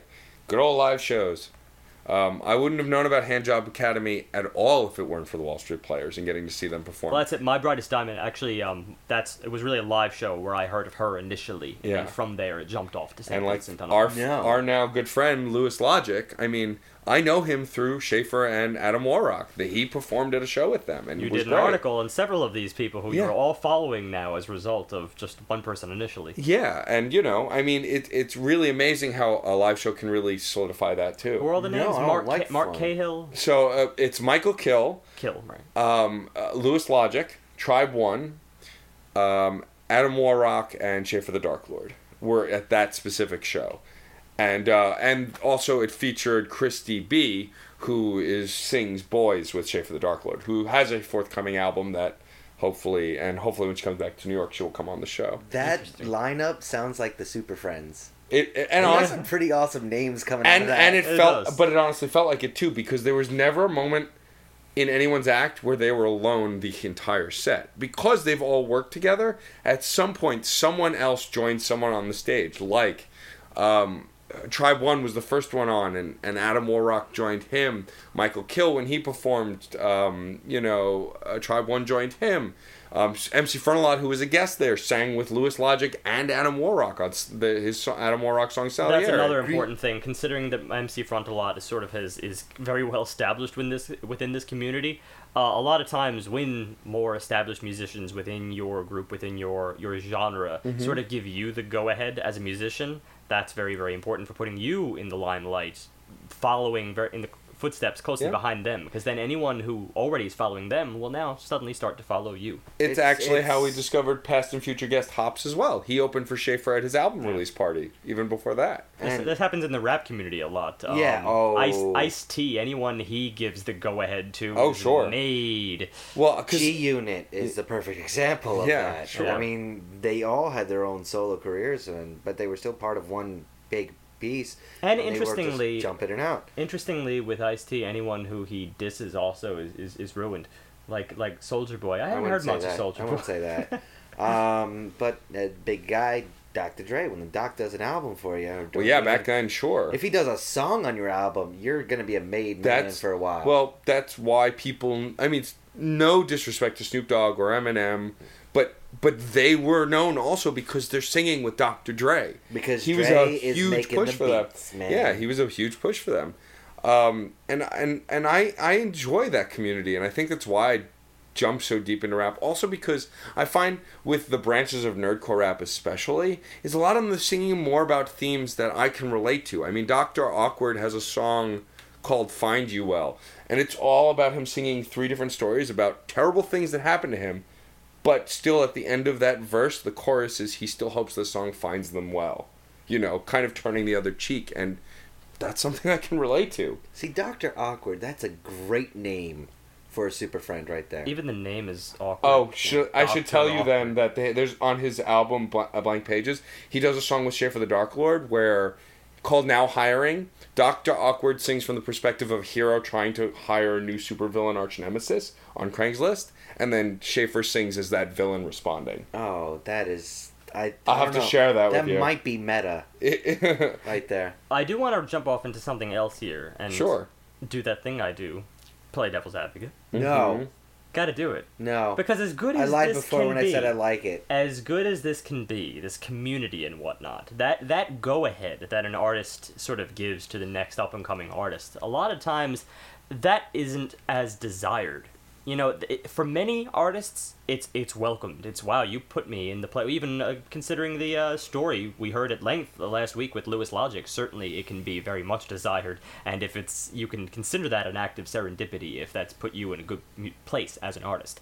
But there are times where you are in some ways pigeonholed as a result of certain artists who, you know, they give you the go-ahead. All of a sudden now you're following in the footsteps of someone who you may never have intended to really follow through. It can be a great way to get into the music community, but a lot of times, you know, that's just not the goal. The goal of music is individualism, not always community. You shouldn't never out the introvert. Well, but which so many musicians are. Yeah, well, the unique thing about a lot of this community also is that it's important when you're featured on another track to still can keep your unique voice. And that's the important thing.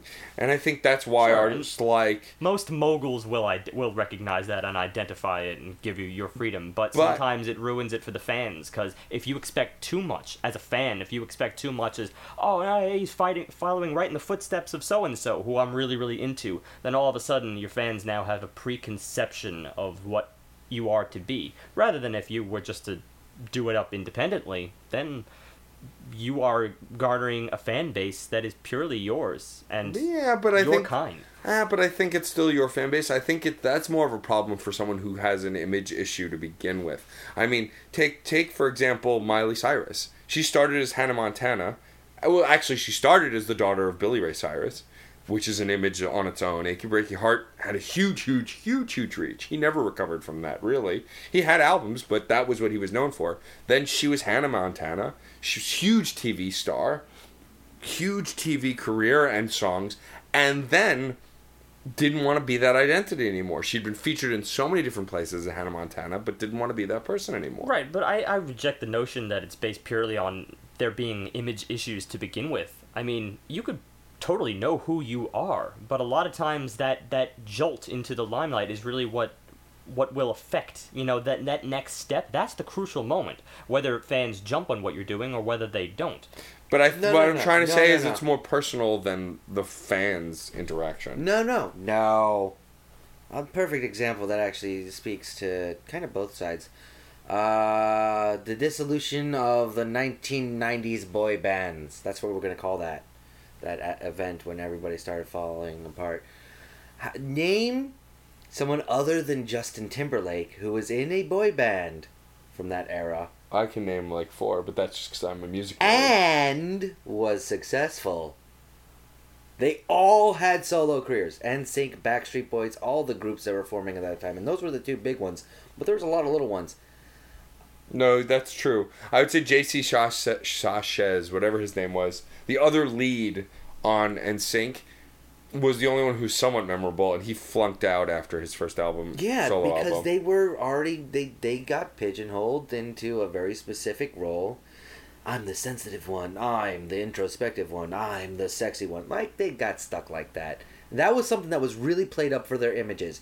They were supposed to represent different personifications of sexuality. Yeah, sometimes the drive to escape being typecast is not necessarily defined by you as an artist and your decisions. Sometimes it's just defined by the powers that be. Well, that's typecasting. They decided to put their cards into Justin Timberlake, not the other guy. Well, no, it's not just that. How do you make an album trying to do boy band if you're only known as the sensitive one and you are now just stuck by yourself? Well, the difference is also Justin Timberlake has shown, even from his very first solo record, that he has skills beyond singing and writing. If I'm not mistaken, and that's what it really comes down to. Because pigeonholing... We're not talking about the ones that made it. We're talking about the ones that didn't. Yeah, but pigeonholing is parts a self-fulfilling prophecy, but part also how much you put into it. I mean, if you're not a capable musician and you fall out, that's it. Yeah, Justin Timberlake worked his ass off to earn that respect and reputation. So did Dr. Dre. Dr. Dre started as just a rapper, but then busted his ass to become one of the most well-known and successful producers of our time. Sure, but I mean, well, the example that you cited with the other NSYNC guy, I can't even remember his name. J.C. Sasha. There you are. But see, this is the kind of thing where, all right, we have that example, but you inevitably won't find any examples because if you didn't hear about them, you didn't hear about them. Yeah. I'm proposing that there is a whole slew of stories out there to back up what I'm saying that inevitably will never have the power of being examples to begin with because they never made it anywhere.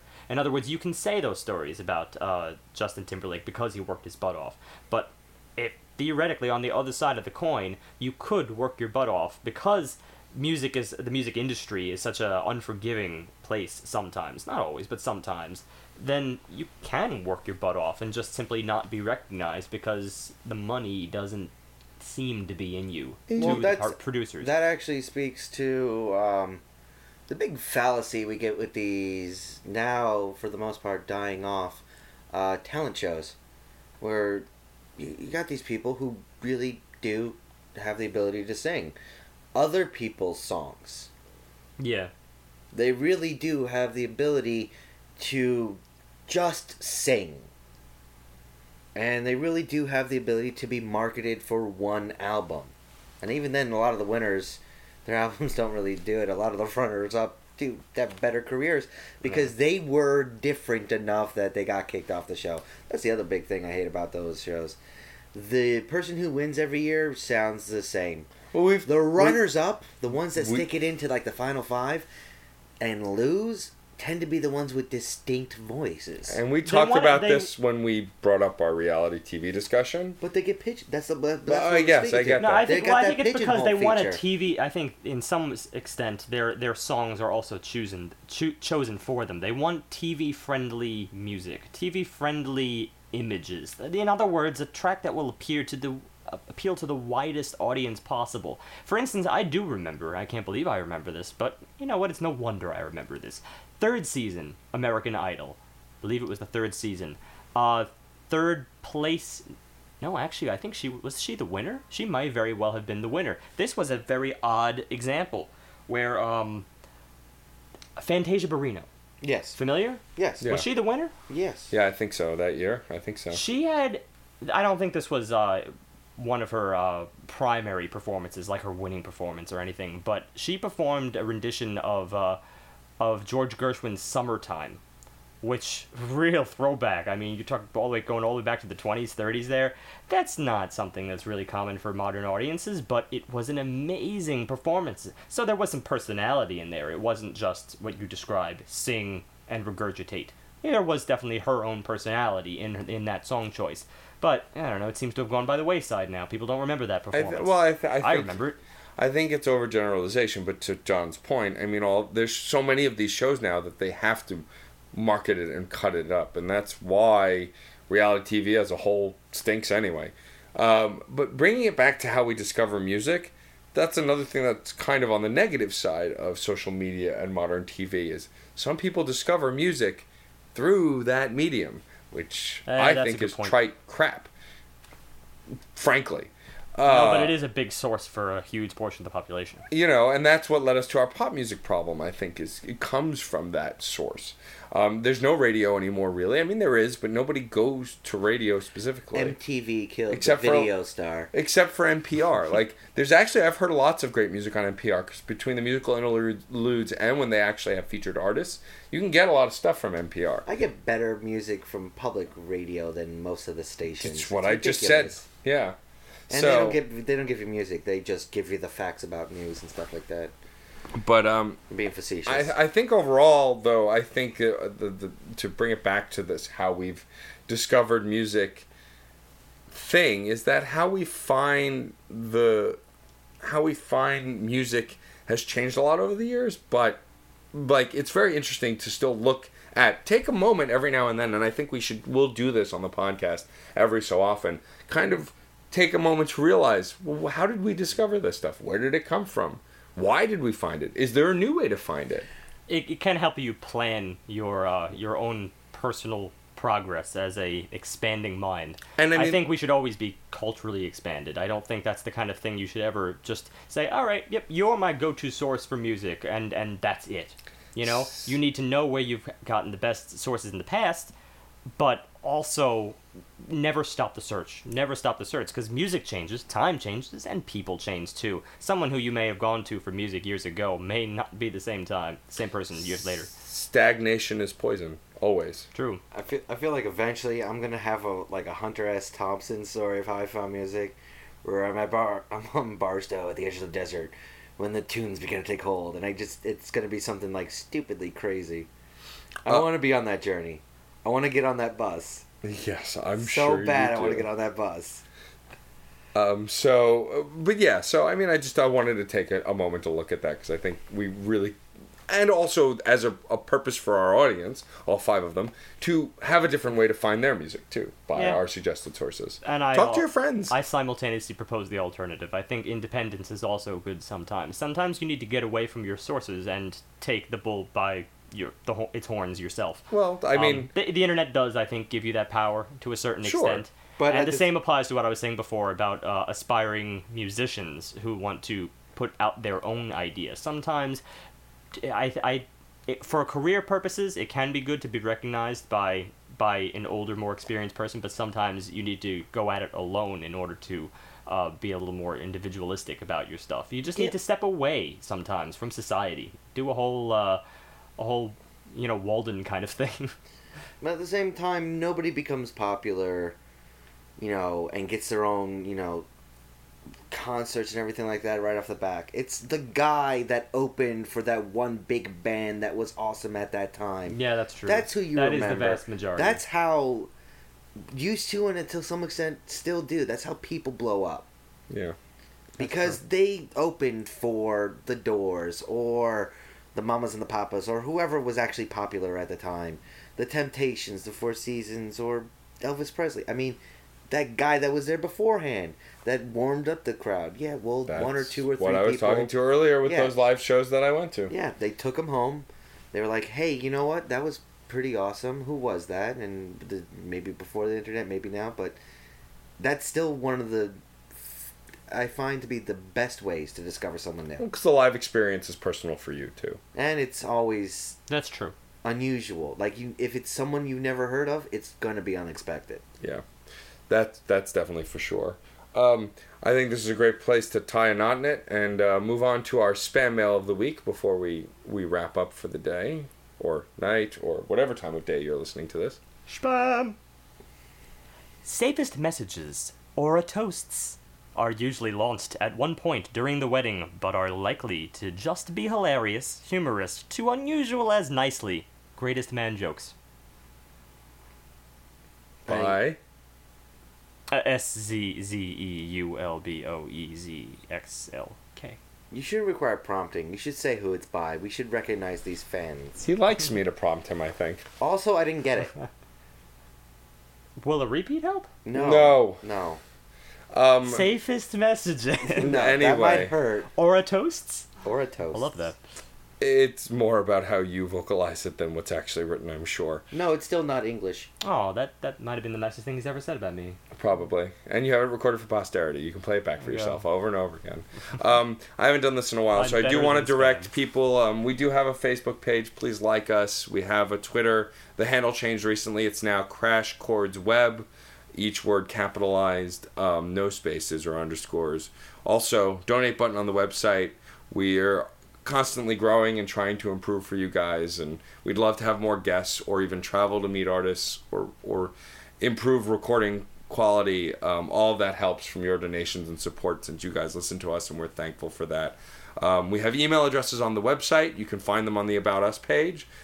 Individuals as well as a group admin email. Feel free to send us suggestions, questions, comments. We do have a record that was suggested by a coworker of mine that we will hopefully get to in the coming weeks and review as well. So please reach out to us. We'd love to hear from you. And if you do hear someone on our show, not just the albums we're reviewing, but the guests we've had, like Lewis, like Hobbs, like Nelson, find them. If you thought they were funny, if you thought they were interesting, head over Fields. Go like their pages. Get in touch with them. Check out what they do, because we're trying to build a community like we were just talking about. We're trying to build a community here of music plus. Music plus entertainment, music plus social connotation, music plus artists, music plus entertainers, music plus. That's what we're doing here. So there is a plus. Yeah. These people we're having on the show, these bands that we're bringing you, these topics that we're bringing you, we want you to be aware of and, like them as much as we do. We'd like to be an aid for the guests and musicians that we feature, as well as an aid to our fans to expand their own sense of... Even if you're looking for a music recommendation, we post on Twitter daily. Just check us out. See what we're listening to. Ask us what we're listening to via email or comments as well. And that leads us back to what I was saying in the topic. Finding music. Finding music and how we find it. I wasn't just pushing independence for the hell of it. I had something. My next album for next week is something that I got fairly independently. Basically by just looking at who was out. I kind of just scoured modern musicians, because, a lot of times you find, I have a tendency to find bands that, they just broke up 2 years ago. Dang. But their music is so great. Case in point, As Tall as Lions, Right. who I discovered right at the moment that they were breaking up, and I had to go back and sort of love them for what they were. In either case, I was trying to find something modern and interesting without doing that wiki hopping thing. I basically just looked at the master list of everything that is being released here, and I just started to kind of skim gradually. And I came across Arc Iris. Very interesting of what I've heard so far, but for the most part, kind of in the realm of indie, but kind of in the realm of alternative, and they like to dip into very, very interesting instrumentations. At one point on this album, you're going to get cello, and you're going to get a lot of it. So you've already heard it? No, I just skimmed. Oh, skimmed. Okay, Really and what's skimmed. the album called? Arc Iris. It's By? self-titled. Oh, it's self-titled. Okay, the band and the album are Arc Yes, Iris. if I'm not mistaken, this is their debut. Okay, well, A band of fairly young musicians and seemingly ambitious ones. awesome. Well, we're excited to hear it. So we'll see you guys next week. And remember, as always, music is life, and life is good.